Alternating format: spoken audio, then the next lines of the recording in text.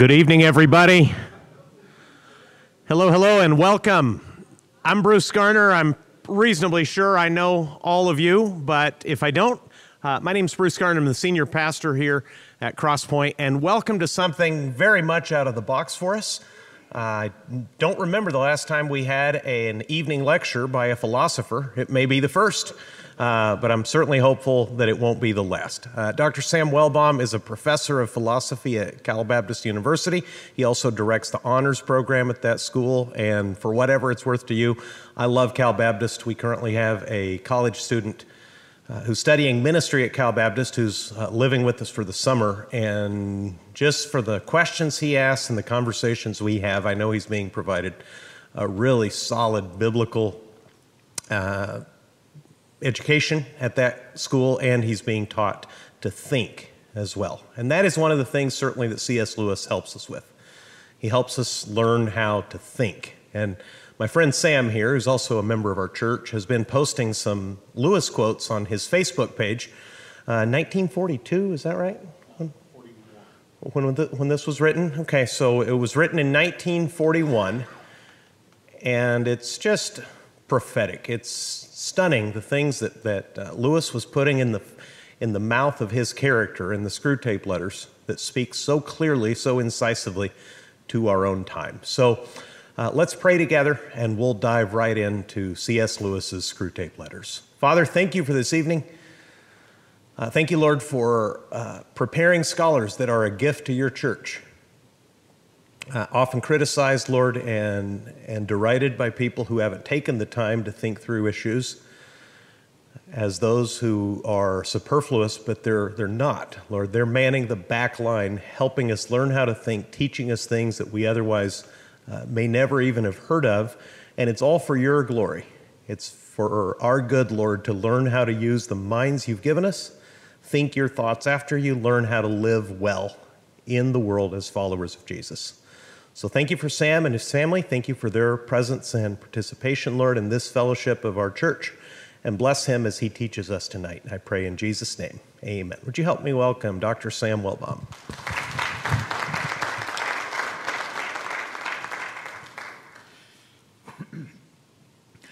All right, hello. Good evening. Thank you guys for being here. Otherwise, you wouldn't be. And then I felt like Bruce when the pandemic started. I'd be talking to an empty room, but the people online would have no clue about that, and I'd say it was just packed. But no, thank you. Thank you guys for being here. As Pastor Bruce said, this is a new thing for Crosspoint. It's a new thing for me. I just sent him a message and said, hey, if you ever want someone to teach something, and he's like, yeah, do it. And I was like, well, what do you want me to teach? He goes, just anything. Just what do you want to teach? And I was like, what do you want me to teach? He said, what do you want to teach? I was like, I don't know. What do you want me to teach? And it became a weird thing for like 3 weeks. And so I gave him a few lists. And we landed here to talk about C.S. Lewis and talk about the Screwtape Letters. And I'm happy to do it. I'm a huge C.S. Lewis fan. C.S. Lewis is one of the most profound thinkers probably in the history of the church, but definitely in the last 100 years. His impact has been substantial. When I was first introduced to him, which I phrased it this way one time talking to somebody, and they were amazed that I met C.S. Lewis. And I didn't, because I'm not that old. And I had to explain what I meant by met C.S. Lewis, but I was in high school when I first read the Narnia Chronicles because I was working at a place called the Christian Research Institute, which was down in South County, and when you were not answering phone calls, you could read anything on the library, and I thought, I'm an 18-year-old about to graduate high school in a month. I should read children's books.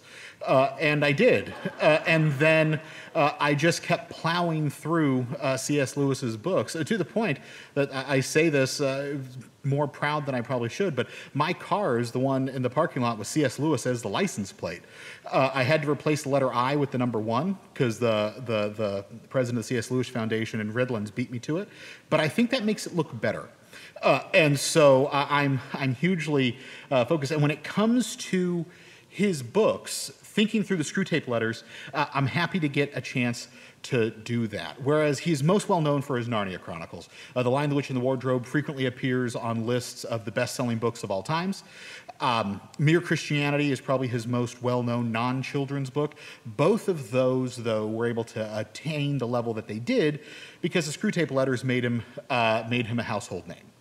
It wasn't the first book that he wrote. He wrote a few beforehand, but this is the one that gained him massive renown. It's actually interesting, as we begin to kind of dive into this, I want to give you a little bit of background about what's going on in his mind during this period.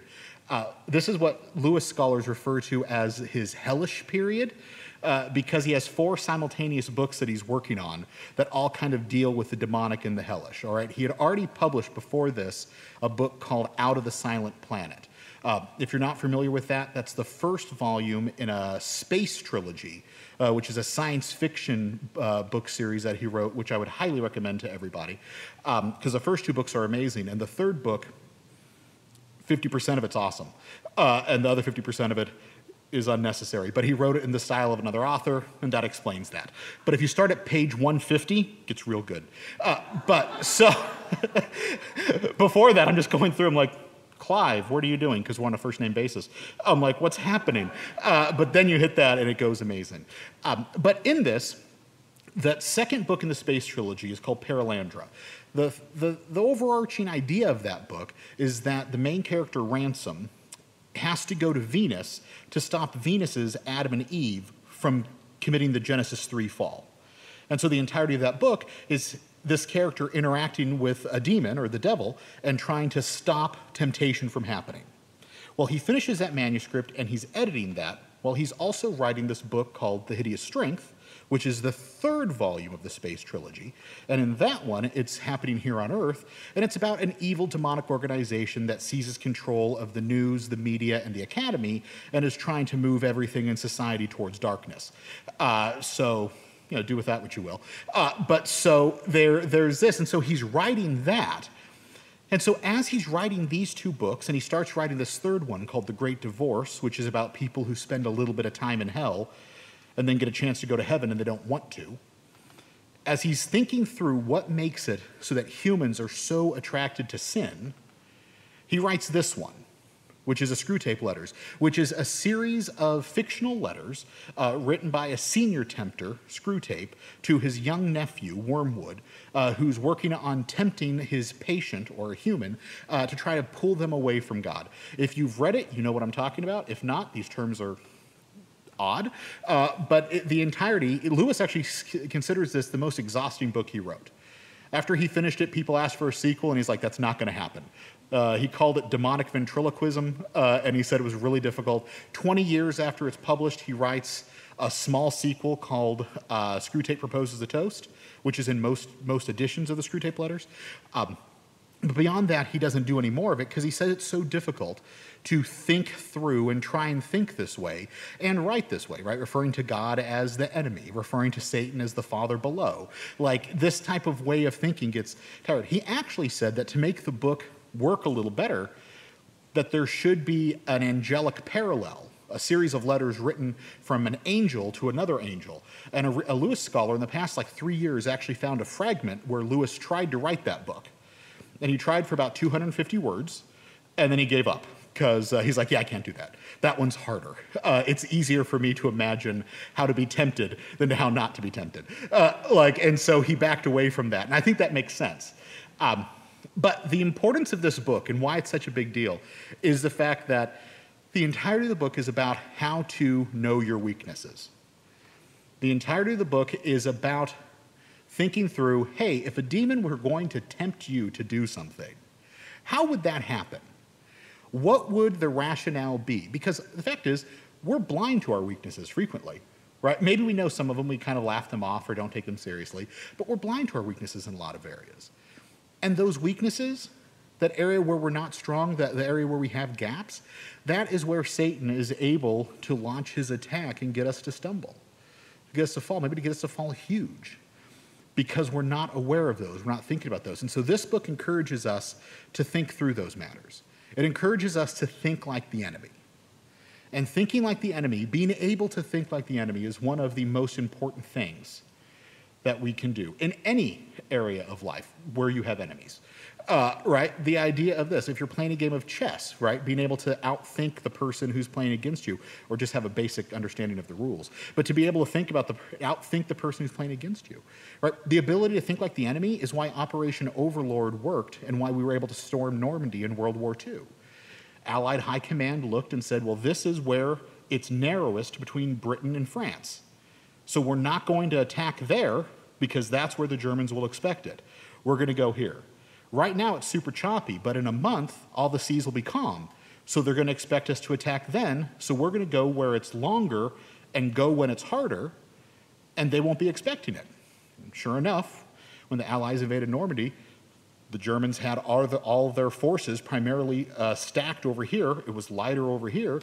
And German High Command actually was on vacation in Berlin visiting his wife because he thought he had 2 weeks before the attack happened. They thought like the enemy, they outthought like the enemy, and they were able to go there, and it worked out quite well. If we're able to think like the enemy and anticipate what attacks look like, anticipate what those moves look like, then we can be victorious in areas. And as we're talking about the Christian life, if we're able to think like the demonic forces, think like the forces of darkness that are trying to pull us into rebellion from God,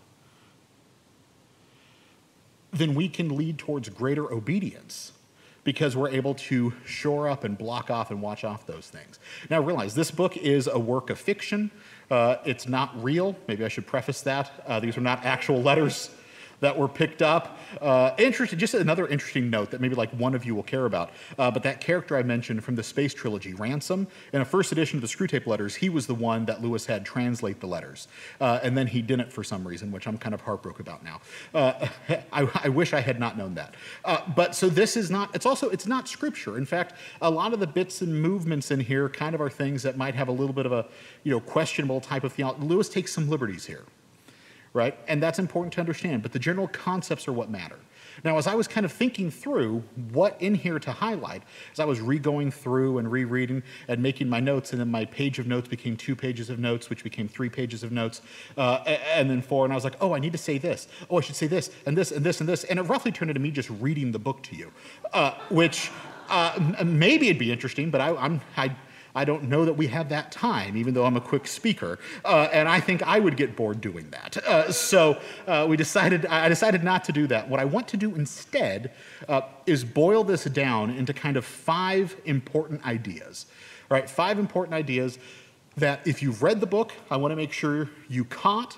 If you're in the process of reading the book, that I want to make sure you catch. And if you accidentally showed up here thinking this was something else and now you're too embarrassed to leave, I hope will convince you to read the book as we're looking through matters. So I want to make sure we catch these 5 things. The first one that I think stands out most here is that we often get Satan's goal wrong. We very much misunderstand what Satan is trying to do. And the reason we do this is because we get God's goal wrong. All right, we very much think that God's goal is our happiness, right? And the things that make us happy are what God wants to give us, right? And we might sit there and push back and deny it a little bit and say, no, I don't think God wants me to be happy. I just think he doesn't want me to be unhappy. And so he, whether or not he'll get whatever. And we plow through Scripture to try and find verses to justify it. We take Jeremiah 29:11 and mangle it and twist it in ways it was never intended to say that God wants me to prosper. I almost said perspire, which is not the same, but prosper and be, just so happy and overwhelmed. But the fact is this, God's goal is not our happiness. That's not to say that the God of Christianity wants us to be sullen and unhappy all of the time. No. But God's overwhelming goal is not our happiness, it's our holiness. Right? God desires that we are happy in holiness. God desires that we delight in holy things. But God's overwhelming top of the goal thing is not that he makes Sam Wellbaum happy. My inclination is to presume that that's what he wants. And so anything in my life that makes me unhappy clearly is not from God and clearly is from the forces of darkness. But that's not necessarily the case. Because, gosh, if there's anything in our lives that we delight in that are antithetical to who God is, then yes, God wants us to be unhappy in that situation. One of my favorite examples of this that I've seen, I'm sure some of you are familiar with Desiring God Ministries and John Piper. John Piper has a book called Don't Waste Your Life, and based upon that, they made a documentary you can find on YouTube called Don't Waste Your Life Sentence. And it's an interview with inmates who are serving life sentences in prison who have converted to Christianity. And when you hear them, one of the inmates very boldly just said, had I not been caught, he goes, when I got caught, I thought this was the worst thing ever. I was unhappy, I was miserable. Had I not been caught, I never would have come to saving faith in Christ. I'm so thankful that I got put in prison. Which is this astounding thing to think about, because obviously, I would imagine, having never gone to prison outside of Monopoly, that I would not care for being there, right? But this idea of presuming that being in prison is necessarily bad for him, he said, no, this was actually quite good. I actually would ask you not to stand up and tell me whatever sinful things you enjoy. That would make this such a weird time for all of us. But whatever thing it is that you sinfully enjoy, the fact is, God certainly wants to make you uncomfortable in that area, because that's being happy in something you ought not be happy in. So we have this mistaken idea that God wants us to be happy perpetually without the idea of the fact that we need to change what we are happy in. So because of that, we assume that if God wants me to be constantly happy, Satan must be the source of anything that makes me unhappy, right? Anything that makes me completely unhappy, which, one, Screwtape talks about in his Toast that I told you that he wrote as a sequel, when he says, no, our concern is the destruction of people. We don't necessarily care about whether or not they're happy or not. Sure, they say it's fun and entertaining when misfortune happens, but we care about their destruction. We don't care necessarily about whether or not that. In fact, it's to their benefit that people can be destroyed while being quite happy. And so we easily project on this. So things like sickness, death, and disease, we can easily project that all on Satan and say, this is all his doing. This is bad, because we assume that anything we don't like comes from the devil. On page 131, he talks about the fact that humans consider death to be the greatest evil and survival the greatest good. Now, please note, death is not... I'm actually going to contradict something you've probably heard your entire life. Death is not natural. Death is not the way it's supposed to be. Death is not a part of life. We were not created to die. Death is an unnatural thing. It's one of the reasons why we hate it so much, right? It's a lot like ranch dressing. It's not supposed to exist. All right, good. That one landed. I got a few people with me. I refer to that as the devil's ketchup. I can't make those jokes anymore. It's considered hateful, but I took a stab that you guys were with me. But so the fact is, it's unnatural. Death is not supposed to be the way that it is. We're not supposed to be separated from our body. We're not supposed to be separated from those we have community with. Death is put in because of sin. So certainly, there is the fact that there's this unnatural aspect of it. However, there have been plenty of deaths that have been used for the purpose of serving the Lord. There have been plenty of people where death, so we can't necessarily always look at death or disease. Gosh, it's surprisingly enough, obviously it's been virtual, but COVID has not been horrible for people returning to hearing about spiritual matters. Because in the midst of the isolation, in the midst of the fear, in the midst of facing the disease, a lot of spiritual questions started coming up. So death and disease, we can't necessarily always do it, but we assume it is because that's the things that we are most scared of. In the preface on page 8, at least on my copy, which is not the most updated copy, page 8, Screwtape writes, Lewis says this rather, devils are depicted with bat wings and angels with bird wings, not because anyone holds the moral deterioration would likely turn feathers into membrane, but because most men like birds better than bats. Right? When we think of an angel, oh, they're angelic, they're beautiful, they have these flowing wings with feathers, and demons are ugly, and they have these scary bat wings. It's not because bats or birds are any more holy than the other. One terrifies us, and one only terrifies us sometimes, right? It's a different type of terror, right? When I see a bat, I assume it's going to kill me. When I see a seagull, I assume I'm going to the car wash, right? It's a different type of fear, right, that you get. But so we have this idea here. But so we have this. So what happens though is we miss this fact that we project so much of our dislike or our distaste on these things and just presume that that is what's coming from Satan, right? Screwtape warns Wormwood. It says, don't put too much hope in war, right? He was so excited because war. He goes, don't put too much hope in war. War makes people think about death. War makes people take things seriously. We don't want war, because like the demons, this makes people think about things of eternal consequence. We don't want people turning in and seeing a war on TV. We want them watching Dancing with the Stars, right? Because you don't think about anything deep or serious at that point in time, I'm told. Like that's not, and again, I'm not saying that that's sinful. I'm just saying more that idea of being distracted and not think about something beyond itself. Let's not think about things of eternal consequence. That's the goal of what he's aiming at.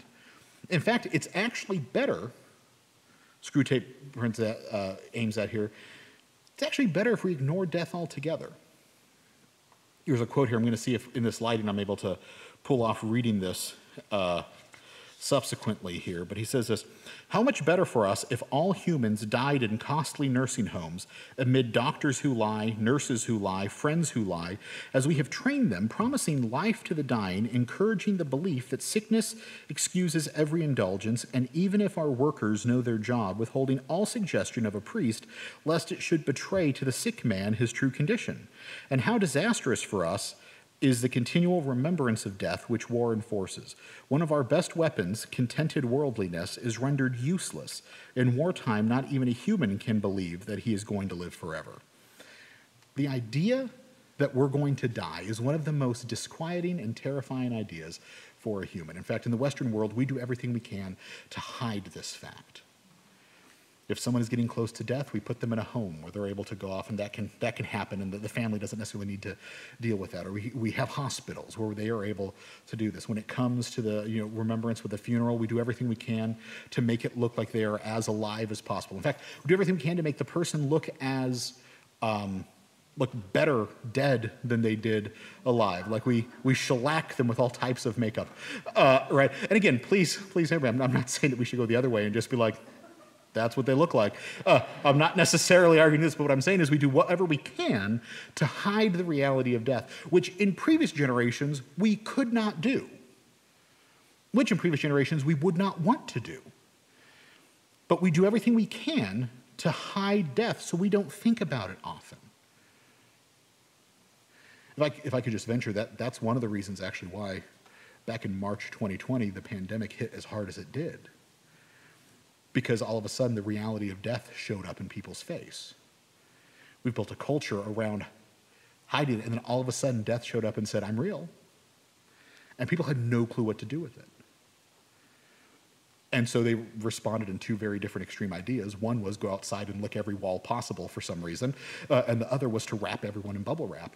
And the best course of action was probably somewhere in between, I'm assuming, because both of those seem extreme. But the fact is people got scared because reality of death is death.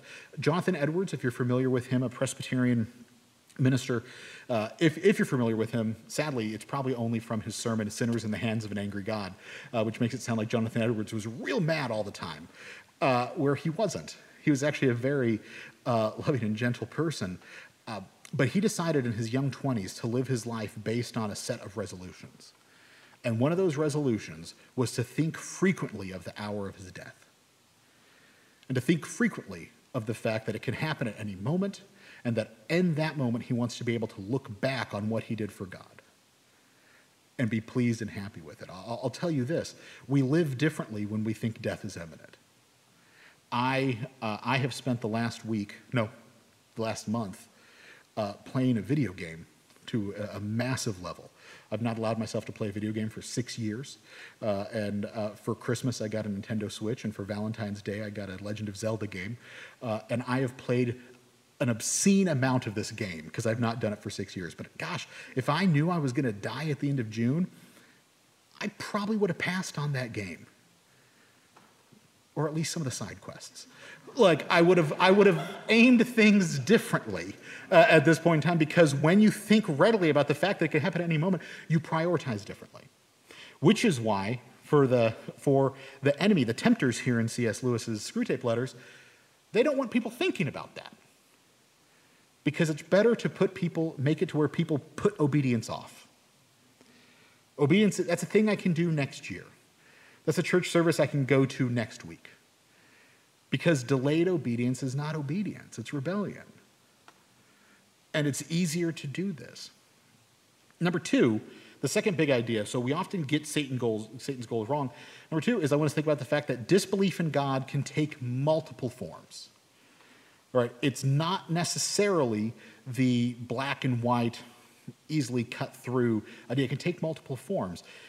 In one of the letters Screwtape writes to Wormwood, he says, when the humans believe in our existence, we lose all the pleasing results of direct terrorism, and we make no magicians. On the other hand, when they believe in us, we cannot make them materialists and skeptics. Thinking through, again, what the goal of the demonic forces are, the idea is this. If they're able to convince people that the spiritual world doesn't exist, the worst thing the demonic forces can do is all of a sudden show up and say, hey, I'm a demon, because then you now believe in the spiritual world. And if you believe in the spiritual world, bless you. If you believe in the spiritual world and you see a demon, you clearly are going to believe that angels exist. So in a world rampant with belief in spirituality, sure, your best game is going to be create a fake religion. Right? Create something that looks a little bit like Christianity. Right? Take parts of Christianity, but add some golden plates to it. Do something where you're able to try and convince people of spiritual things. But if you're able to get to a secularized world where people don't believe in the spirit world, you just let that lie. That's great. Sure, like he said here, imagining for the demons is not quite as fun, but they also don't have to do as much work. Because if what they're trying to do is foster rebellion, what they need to do then is not convince people individually to turn and rebel against God, but it's to keep people placated.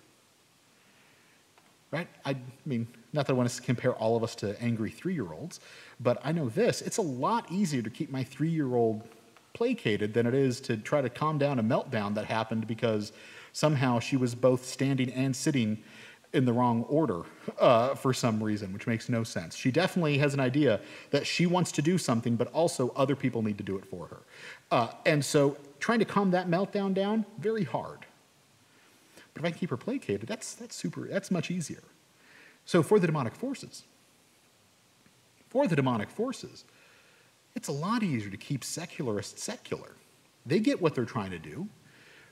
So in this world here, in a spiritual era, disbelief looks like other religions or pagan tribes or something. In a secular era, it looks like materialism. The idea that we could just increase in materialism. Now, we'll talk about some of the issues with materialism in a bit.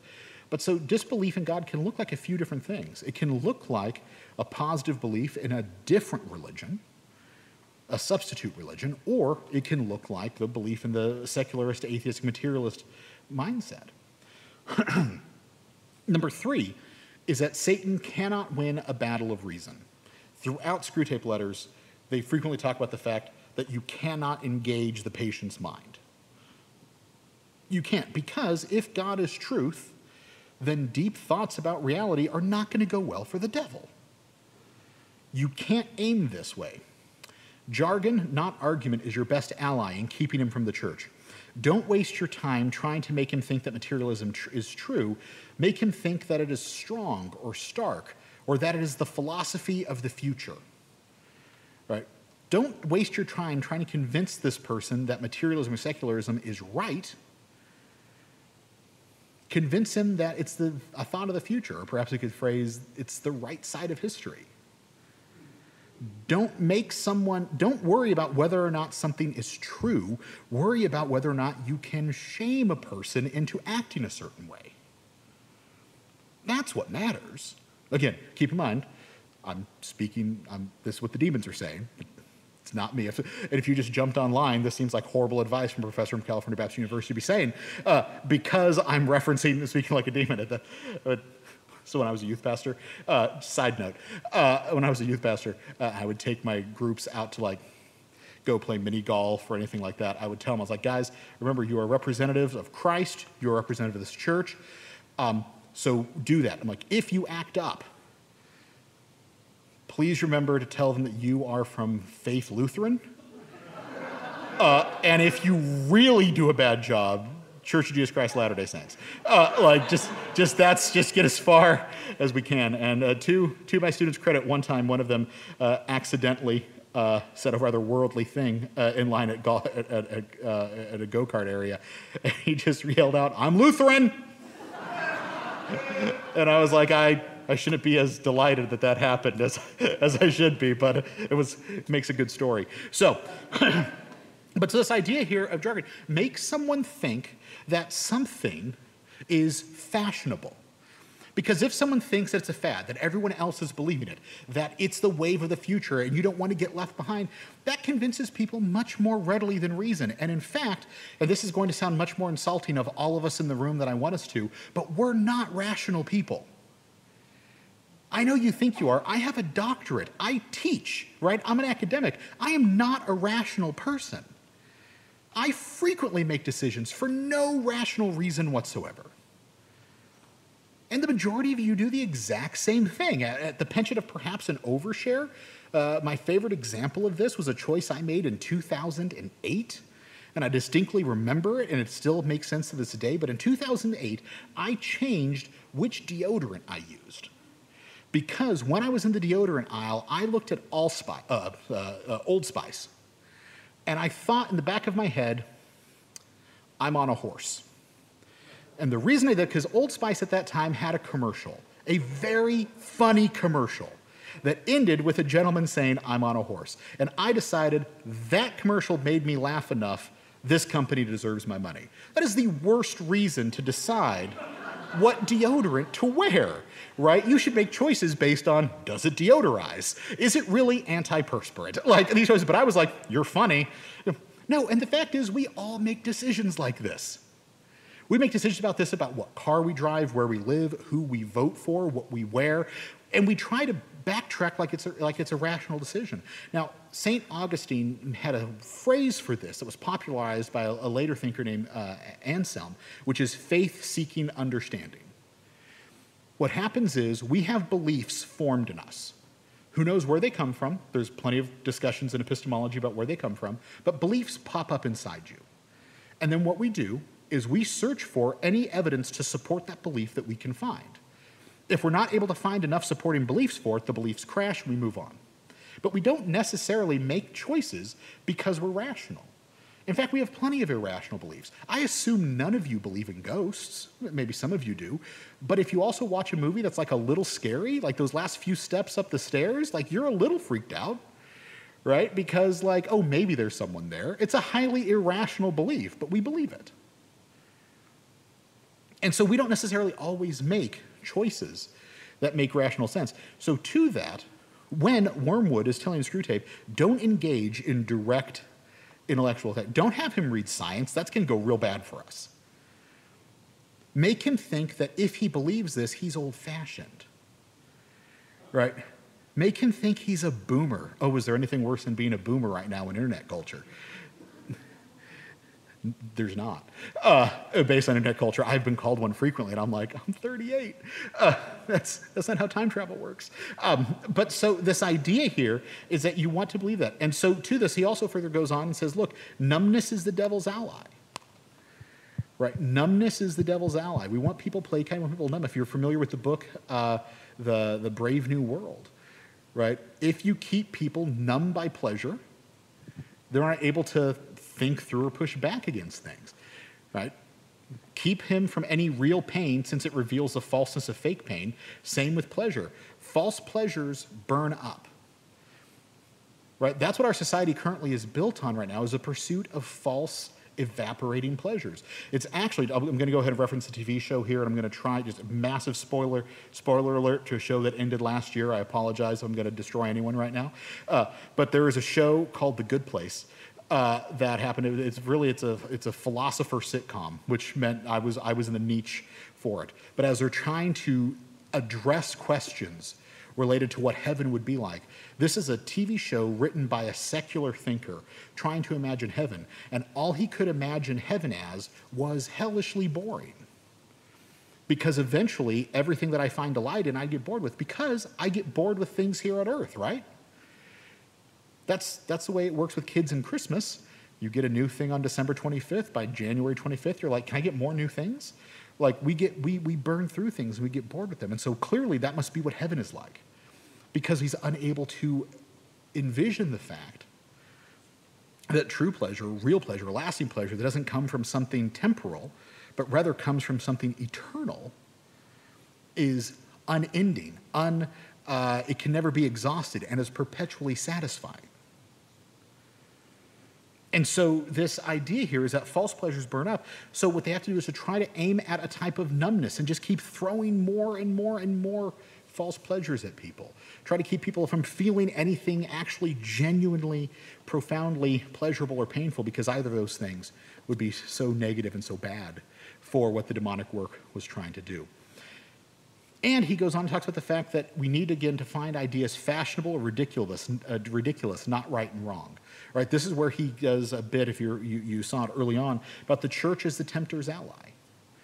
Right? When a person's at church, what you need to try to do is make the church look ridiculous. Make it be you can't take it seriously because the person behind you is singing off key. Right? And I've been there. I remember distinctly one time at chapel when I was a student at ECCU. The guy behind me was not great with the singing, but loved to do it. And it was loud. And I remember I spent a lot of time just kind of snickering at that, and then realizing after the worship service that I didn't do anything worshipful there. I was just making fun of the guy behind me because he sounded real bad. I fell exactly into the guy's trap. Right? That's exactly what they were trying to aim at. Make it look around that you sit there and be like, okay, hold on, how could I believe in a religion like this if this person believes that? Look at how foolish that guy looks. People do that at churches all the time. At the previous church that I was at, I was a pastor in charge of first impressions, right? So I was a guy who made sure that the bulletin looked good, who made sure that the fonts on the PowerPoint were what they were supposed to be. It was the most meticulously, arbitrarily frustrating job on the planet for me, right? And frequently I'd sit there and say, this doesn't matter, but the fact is it does. Because there are people who will tune out an entire worship service because there's an extra space in a bulletin, or because the font's wrong. And we lose the ability to witness to them. In fact, one thing that I read said that someone makes the decision if they're going to come back to church next week within the first 10 minutes of being in service, even before the pastor takes the stage. It's annoying how important those things have become, but they've become this way because we're looking for ways to be distracted. We're looking for ways spiritually to be distracted because society is built on distraction.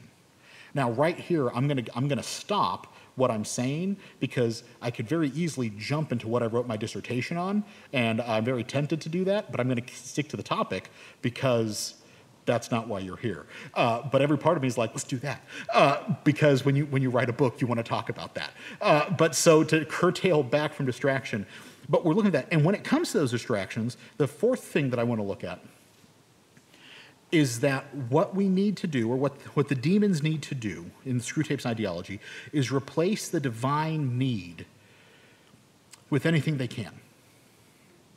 Because humans are created to worship God. We are made in the divine image. We are made for community. We are made to worship and praise God, which means that there is an inherent divine need inside humanity. This is why every ancient civilization was inherently religious or spiritual in some way. This is why we had not actually seen a secular society until somewhere post-Cartesian epistemology, somewhere in about the 17th century. And it's why secular society needs to develop ways to fake religion, as it were, to create some type of thing. I'm very mad at myself for blanking on his name right now. I shouldn't be. It'll come to me as I keep talking. But one of the leaders of the New Atheist movement, he wrote a book on free will and a book called Letter to a Christian Nation. But just an out-and-out atheist, absolutely hates Christianity, but he spent a lot of time with Buddhism of late. because he sees, because Buddhism is a atheistic religion, it doesn't necessarily predicate the belief in a God. And so as he's doing this, he's finding these religious handles he can pull into his secularism to try and scratch that itch. And so throughout the book, Screwtape talks about things like pride, sex, money, power. All of these are things that can be used to replace religion. Right? Pride is the worship of self. Right? It's not that I am now worshiping God, it's that I have put myself in the place that God is supposed to have. I ought be second, I make myself first. Sex is the easiest of these to convince humanity, which is why our society has become so erotomaniacal, because the powerful force of this has become something that seems almost transcendent and therefore has become something that's supposed to give some type of meaning. And so our society has become obsessed with sex and sexuality. I'm sure you've noticed. It's become the driving force. It sells, it becomes a person's identity, it becomes everything. It becomes this driving, pushing force, and therefore it leads to this entire misunderstanding of what the individual is. But power and money are right there as well. And the thing with all four of these is outside of a Christian context, there is no satisfaction in any of them because they're pleasures that burn up. The person that has $1 billion could have $1,000,000,001. Right? I find it always fascinating when I'm speaking with students and they get angry at CEOs that have billions and billions of dollars, because they're like, they shouldn't have that much money. If I had that much money, I would, and I stop them and go, no, you wouldn't. If you had that much money, you would do exactly what they're doing, right? And let's be serious. We've seen enough rich people be unhappy that there's no reason to think that money's going to make you happy. Right? We've seen enough famous people be completely unhappy. Why do I think being famous would make me happy? We've seen powerful people, like looking through all these things that we're promised here. We've seen people have the thing that we think we ought to have and have it blow up in their face. Why do I think it would be different for me? Because I'm arrogant. And because I'm playing into the devil's hand. The fact is, what we should do is look at the fact at their discontentment and say, I'm not going to be discontent. Like, I'm not going to be content in doing that. But as Lewis goes on, he says, as we're aiming at this, we also need to aim at things that aren't satisfied. At least on my copy, page 91 and 92, he talks about making it to where women, this is in 1940, women not desire what is inherently masculine and making men desire what doesn't exist. Now, in this context, what he's saying for this was he talks about the fact that they convinced pretty much all women to hate beards, which I'm not going to talk about that. That seems like a weird thing, but the idea of disliking masculinity, I think we can see some areas in 2021 where that might be applicable. And men desiring what doesn't exist. With the existence of Photoshop, with the existence of that, I mean, I actually, here's this. So my wife is live streaming this at home right now, so she can't actually murder me in this room. When I get home, which will be after she goes to bed, I'll be fine for a little bit. But she and I met on Christian Mingle, and so when I sent her a message, I said hi and stuff. And so later as we were talking, she said, "Just to let you know, one of the pictures is touched up." And I was like, "What?" And it wasn't like at all. It was like something like there was a glare on her face or whatever. But so I sit there, I'm like, "That's false advertising, hon. Like, what in the world are you doing?" Right? Well, too, that this idea of the filters and stuff you can do on Instagram. But think about any picture. If you ever post anything on social media, right? What do you do when you post a picture of your food? You don't post it in the least attractive way possible. You make sure the light hits it a certain way. Maybe it's sepia. Like, you do what you can to try and make this thing look appealing. And what we ultimately do, especially when it comes to things like swimsuit models or stuff like that, is they couture and edit to the point that this person doesn't actually exist. The picture here is a figment. It's a fiction. It's a non-existing thing. And so what they've done is found a way to make it to where, at least speaking from the demons here, that sexuality is aimed at despising what is inherently feminine or masculine and aimed at what is non-actual. what doesn't actually exist. We try to build ourselves to be consumable. By the way, if this is a topic that is of interest to you, there's a book that I want to recommend to you. I'm going to be horrible on this because I will not spell the name of the author because I cannot spell the name of the author.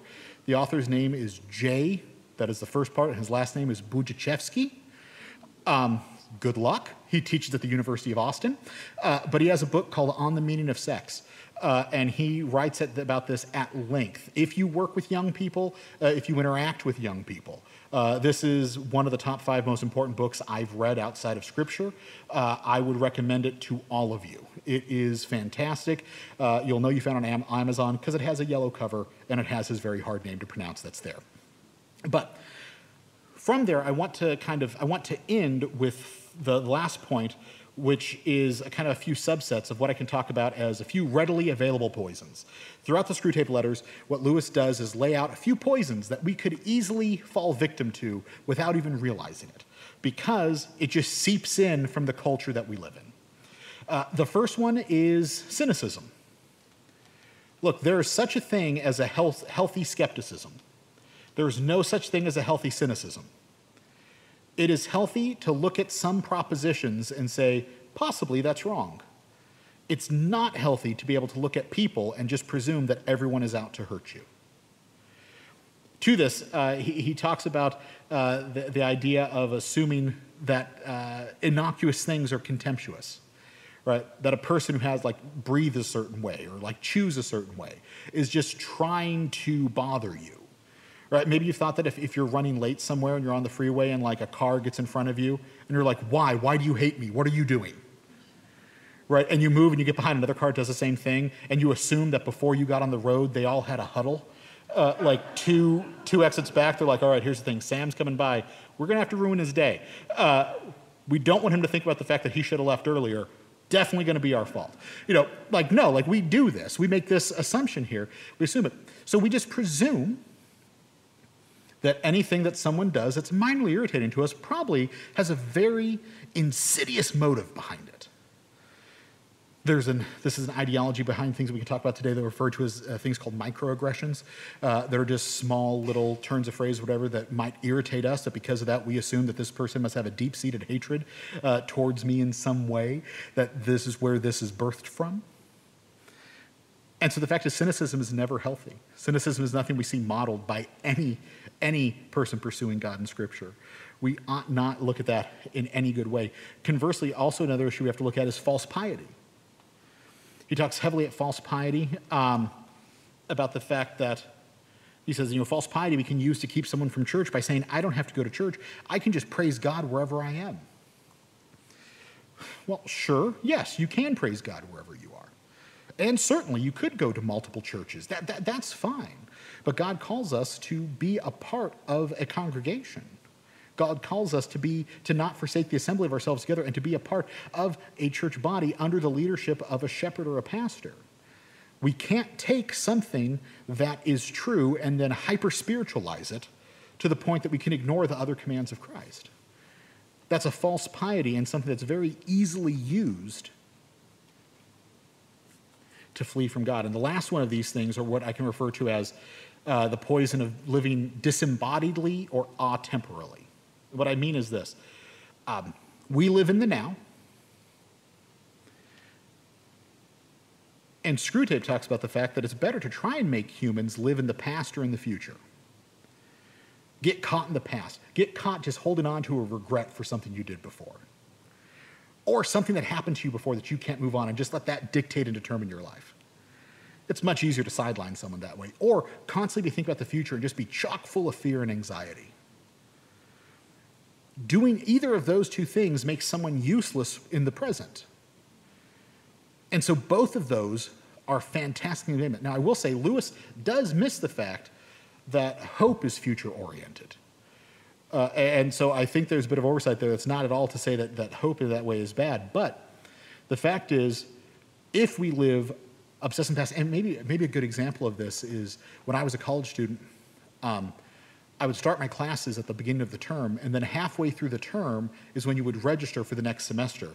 And as soon as we'd get to the halfway point, I would stop really caring about the classes that I was in. I would just want to start taking the classes for the next fall. And then when those classes would hit, I would love them until about October when I would register for the spring. And I'm like, okay, let's be done with the fall. Let's bring on the spring, right? And so I got taken out for the last half of the semester each time because I was so busy looking forward that I missed what was now. If I'm not mistaken, it's actually kind of the general thesis of that song, Cats in the Cradle. The dad who's so obsessed with trying to provide for his family and aim towards the future that he totally misses his kids growing up. Like, it's easy for us to make that error. And then the last one on that, the disembodiedly, he makes a big deal on page 20, at least on my copy.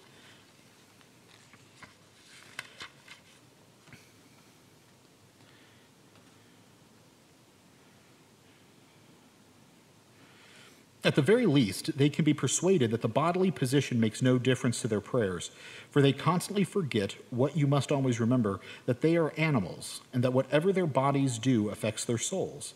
It's funny how mortals always picture us putting things in their minds. In reality, our best work is done by keeping things out.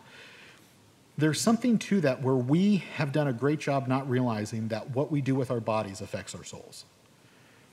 I don't know if you've ever taken the time to think through or ask why there is this historical ideology that you get on your knees, you bow to pray.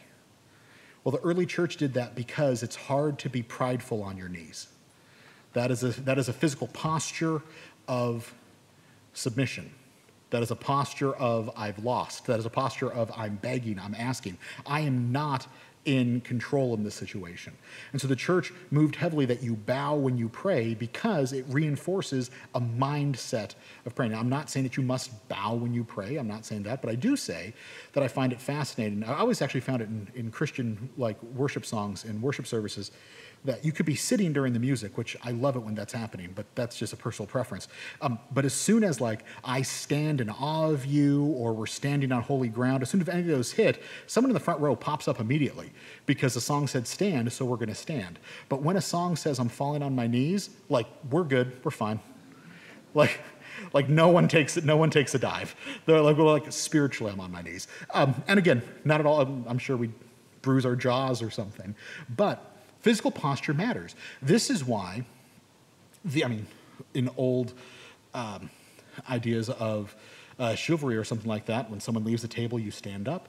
There's a level of respect or something that happens like that, and the physical embodiment of that teaches us a certain level of respect.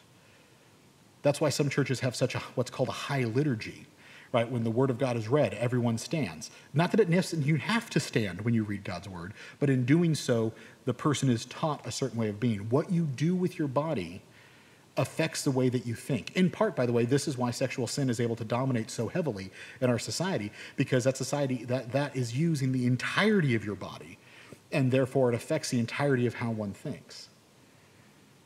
But the way that we position ourselves, the way that we sit, even think about the fact is this: if I sit in a certain way when listening to you, I communicate to you a level of importance to you, but I also communicate to me a level of importance of what you're saying.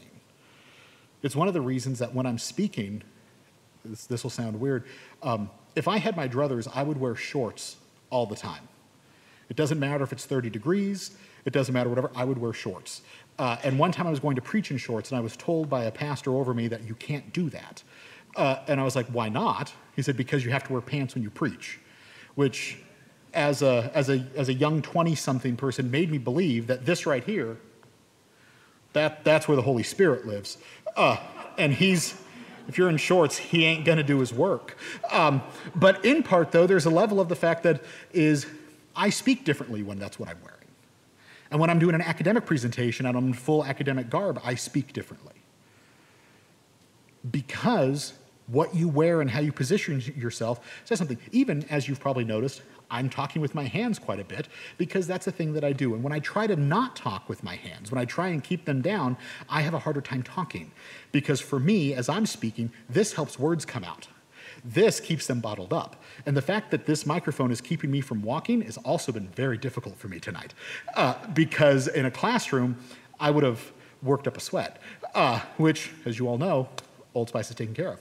So from there, I think that's actually probably the best place to end and go ahead and turn off into any questions. And here's the thing, I don't know if there will be any questions, either from you or that are here in person or from the online crew. But we said there'd be a Q&A, and so I want to go ahead and leave that open in case there is. If there's not, that's fine. Don't feel like you need to ask it. Also, as I've already told you, I need to not get home until after my wife's asleep now. So I'm just going to stay and answer as many questions as people have. Don't feel like you have to stay if Q&A time goes long. Leave at will. No one will be offended at all. Maybe the person asking a question will be, but I won't be. So don't feel like you have to stay.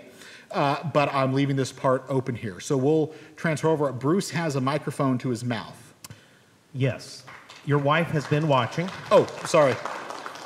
Your wife has been watching, and she wanted you to know that Sam Harris is the name of the author. Yes, thank you, hon. Thank you. For. I'm so mad at me for not knowing that. And she also, ask him how late he thinks I'll be up.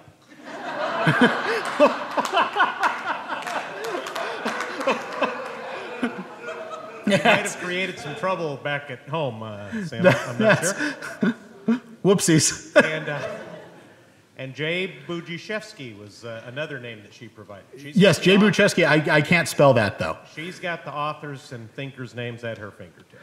So Christy Bublett says, I like this. So there you go. That's not a question. But folks, if you have questions, now's the time. I'm just here to monitor the online viewers, but you in the room, you have the floor. Sam, if I could just ask you to repeat the question when you hear it so that everyone online can hear it as well. I will, and if it's a hard question, when I repeat it, I'll make it easier. Savvy veteran move.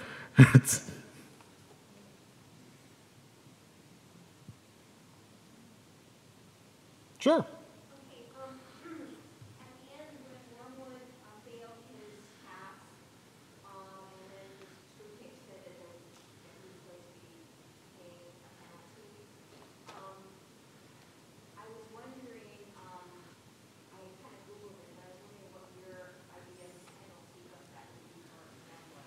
Yeah, okay, so the question was, towards the end, so Wormwood fails and his patient dies. And so there's a penalty that comes with this punishment, and the question was, what was that penalty? It's mildly nebulous, but in letter 28, I think it is, 28 or 29, there's basically a reference that says either you're a successful demon or you're food. And in 31, Wormwood basically makes it sound like I'm going to eat you. So it sounds like he became a souffle, perhaps some jerky.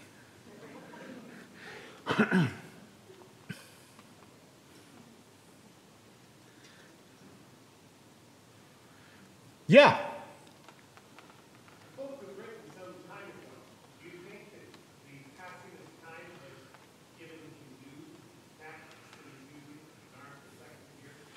Yeah, so the question was, the book was written some time ago, 1941, 42, era, so we're looking at, 80 years? Do I think that there's any new tactics that Satan's using? One thing I found, again, as I reviewed this, it seems like this is a playbook for today. Like, so much of what is being done or being talked about or being discussed, gosh, it sounds very much like he's making use. Lewis had his finger on the pulse of where society was headed. The 20th century was incredibly blessed by both C.S. Lewis and Francis Schaeffer. Both of them understood history, and they understood the trajectory of where history was going. And we're blessed today that some of the people who studied and were influenced by them are still writing. I would say, actually, if you enjoyed this book, there is a thinker named Os Guinness. Os Guinness studied under Francis Schaeffer and was heavily influenced by Lewis, and is good friends with Doug Gresham, who's Lewis's stepson. He has written multiple books, but one of them he has written is called The Last Christian on Earth, which he wrote in the style of Screwtape. It came out, I think, about 9 years ago. And in that book, he kind of tries to update some of the tactics, but you'll notice a lot of overlap. So if that's a thing of interest, that book might be fascinating to you. But no, when it comes down to whatever tactics, I really think that this playbook is still pretty much the same, if not just this in a more extreme fashion. I don't really know that anyone today actually cares about things being accurate, right? The idea that we need to make things seem fashionable more so than right or wrong. Well, we actually live in a time that's been boiled down, not to jump too deep into the philosophy sphere, but we boil down, put time in which truth has become so completely subjective that the idea of something being perpetually true transculturally and transhistorically is that, in fact, if you assert that, you've become oppressive. So what I would say is actually what we see here is that maybe it's the fruition of what Screwtape and crew have been doing. So they're maybe even having to work less. Or perhaps I would imagine that if Lewis were to write something today, it would be Screwtape kind of being surprised that they've gone even further than they expected and trying to figure out what to do with all the bounty that social media has given them. Because actually I would say I think that has become mainly the easiest way used, because what they're able to do with social media is convince people that they have community, so they don't need community when they actually lack community, and therefore we've invented something called loneliness at a massive, massive degree, which has been incredibly detrimental. That's a great question. Yes?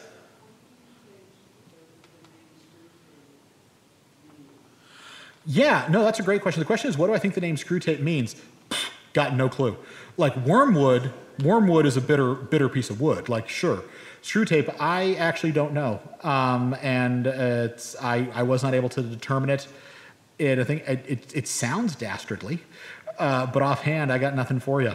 So that's one thing I try to tell my students, that if you don't know the answer, it's better to say it. And so I got to say I'm ignorant on that one. Good question. Yeah. You said he wrote Screwtape in 41, 42? Yeah. Did that, and then went right into the abolition of man at 43, right? Mm-hmm.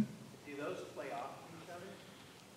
Okay, so the question was, Screwtape is written in 41, 42, in that hellish period. And then in 43, we have another of his books called The Abolition of Man. I think there's going to be some type of overlap, even though Lewis, like, he points at this idea of looking at an idea being fashionable in Screwtape. He never comes full out swinging about this idea of the burgeoning thing that would eventually become postmodernism or complete relativism or subjectivity. He doesn't necessarily direct that additionally in here, but you could see how in the book The Abolition of Man, which The Abolition of Man is a book that Lewis wrote where he defends an essential essence to humanity without appealing to Scripture. He tries to make the argument apart from appealing to Scripture, just merely using the faculties of natural reason. And so in those three lectures that he gives, there's going to be some connecting points in that in Abolition of Man, he's saying that there's something about humanity where we cannot be either base visceral animals or completely esoteric robots. There's something about having properly ordered passions and emotions that must be properly used. That's where virtue comes in.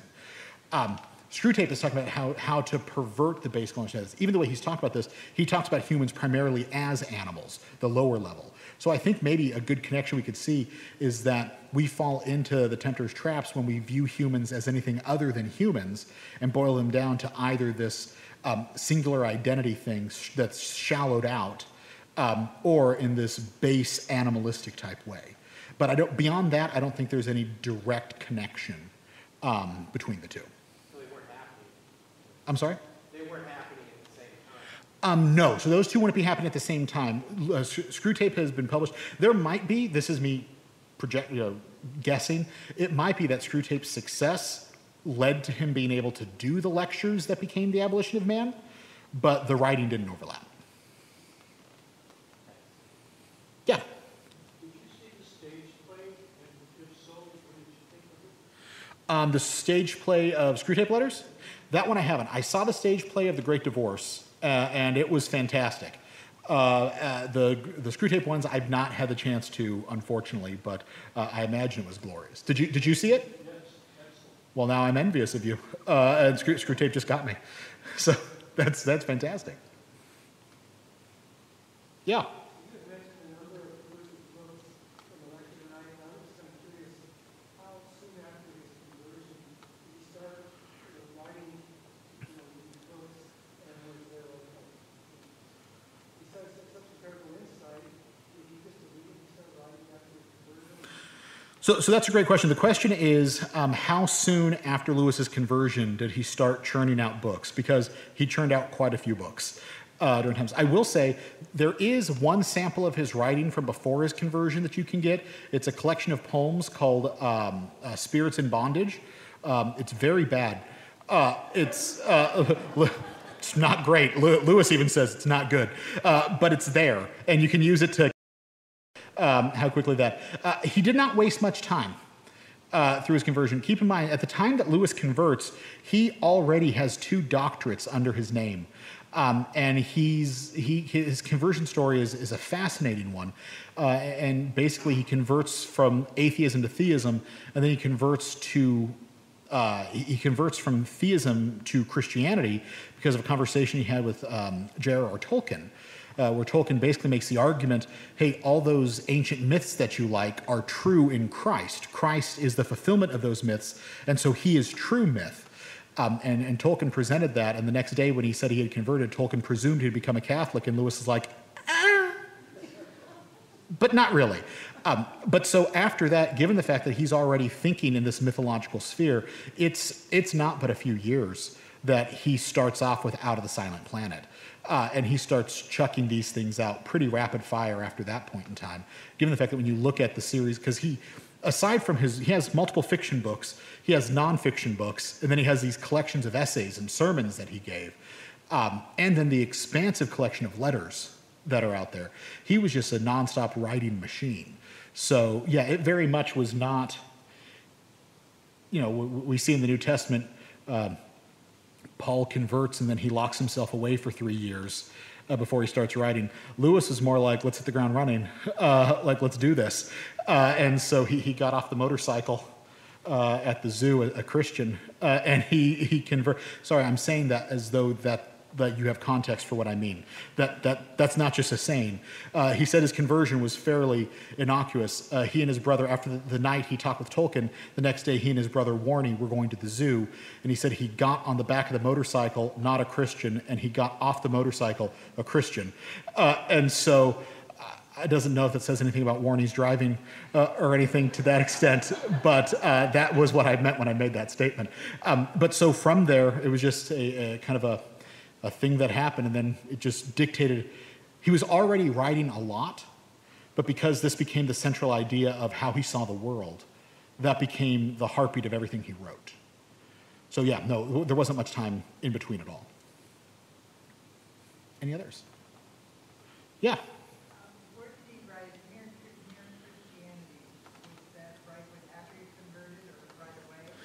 Okay, so he writes Lewis writes Mere Christianity initially as 4 talks that happened during World War II. So prior to his conversion, or rather I should say that Mere Christianity is preceded by Out of the Silent Planet, at least the writing of Perelandra and the Hideous Strength, and Screwtape Letters. So Mere Christianity and Abolition of Man overlap. So we're looking at a little bit of time there, but it's in fairly rapid fire succession because this is 41, 43, Mere Christianity is, the talks are given and then it's edited. It appears within just a few years of Screwtape. So he has his 2 biggest hits, as it were, hit pretty rapid fire. Any others? Okay, well, like I said, I'm happy. I'll answer whatever other questions if there are any after. Also, I want to thank those of you who were in this section and then in that section who had to endure that window hitting here, like this motion on your part, like that was enduring. Talking about temptations in church and things that can be distracting, and you're like, not today, Screwtape. Like that was fantastic. Thank you so much for that. Thank you guys for coming. I hope this was beneficial and helpful, and you guys have a good day.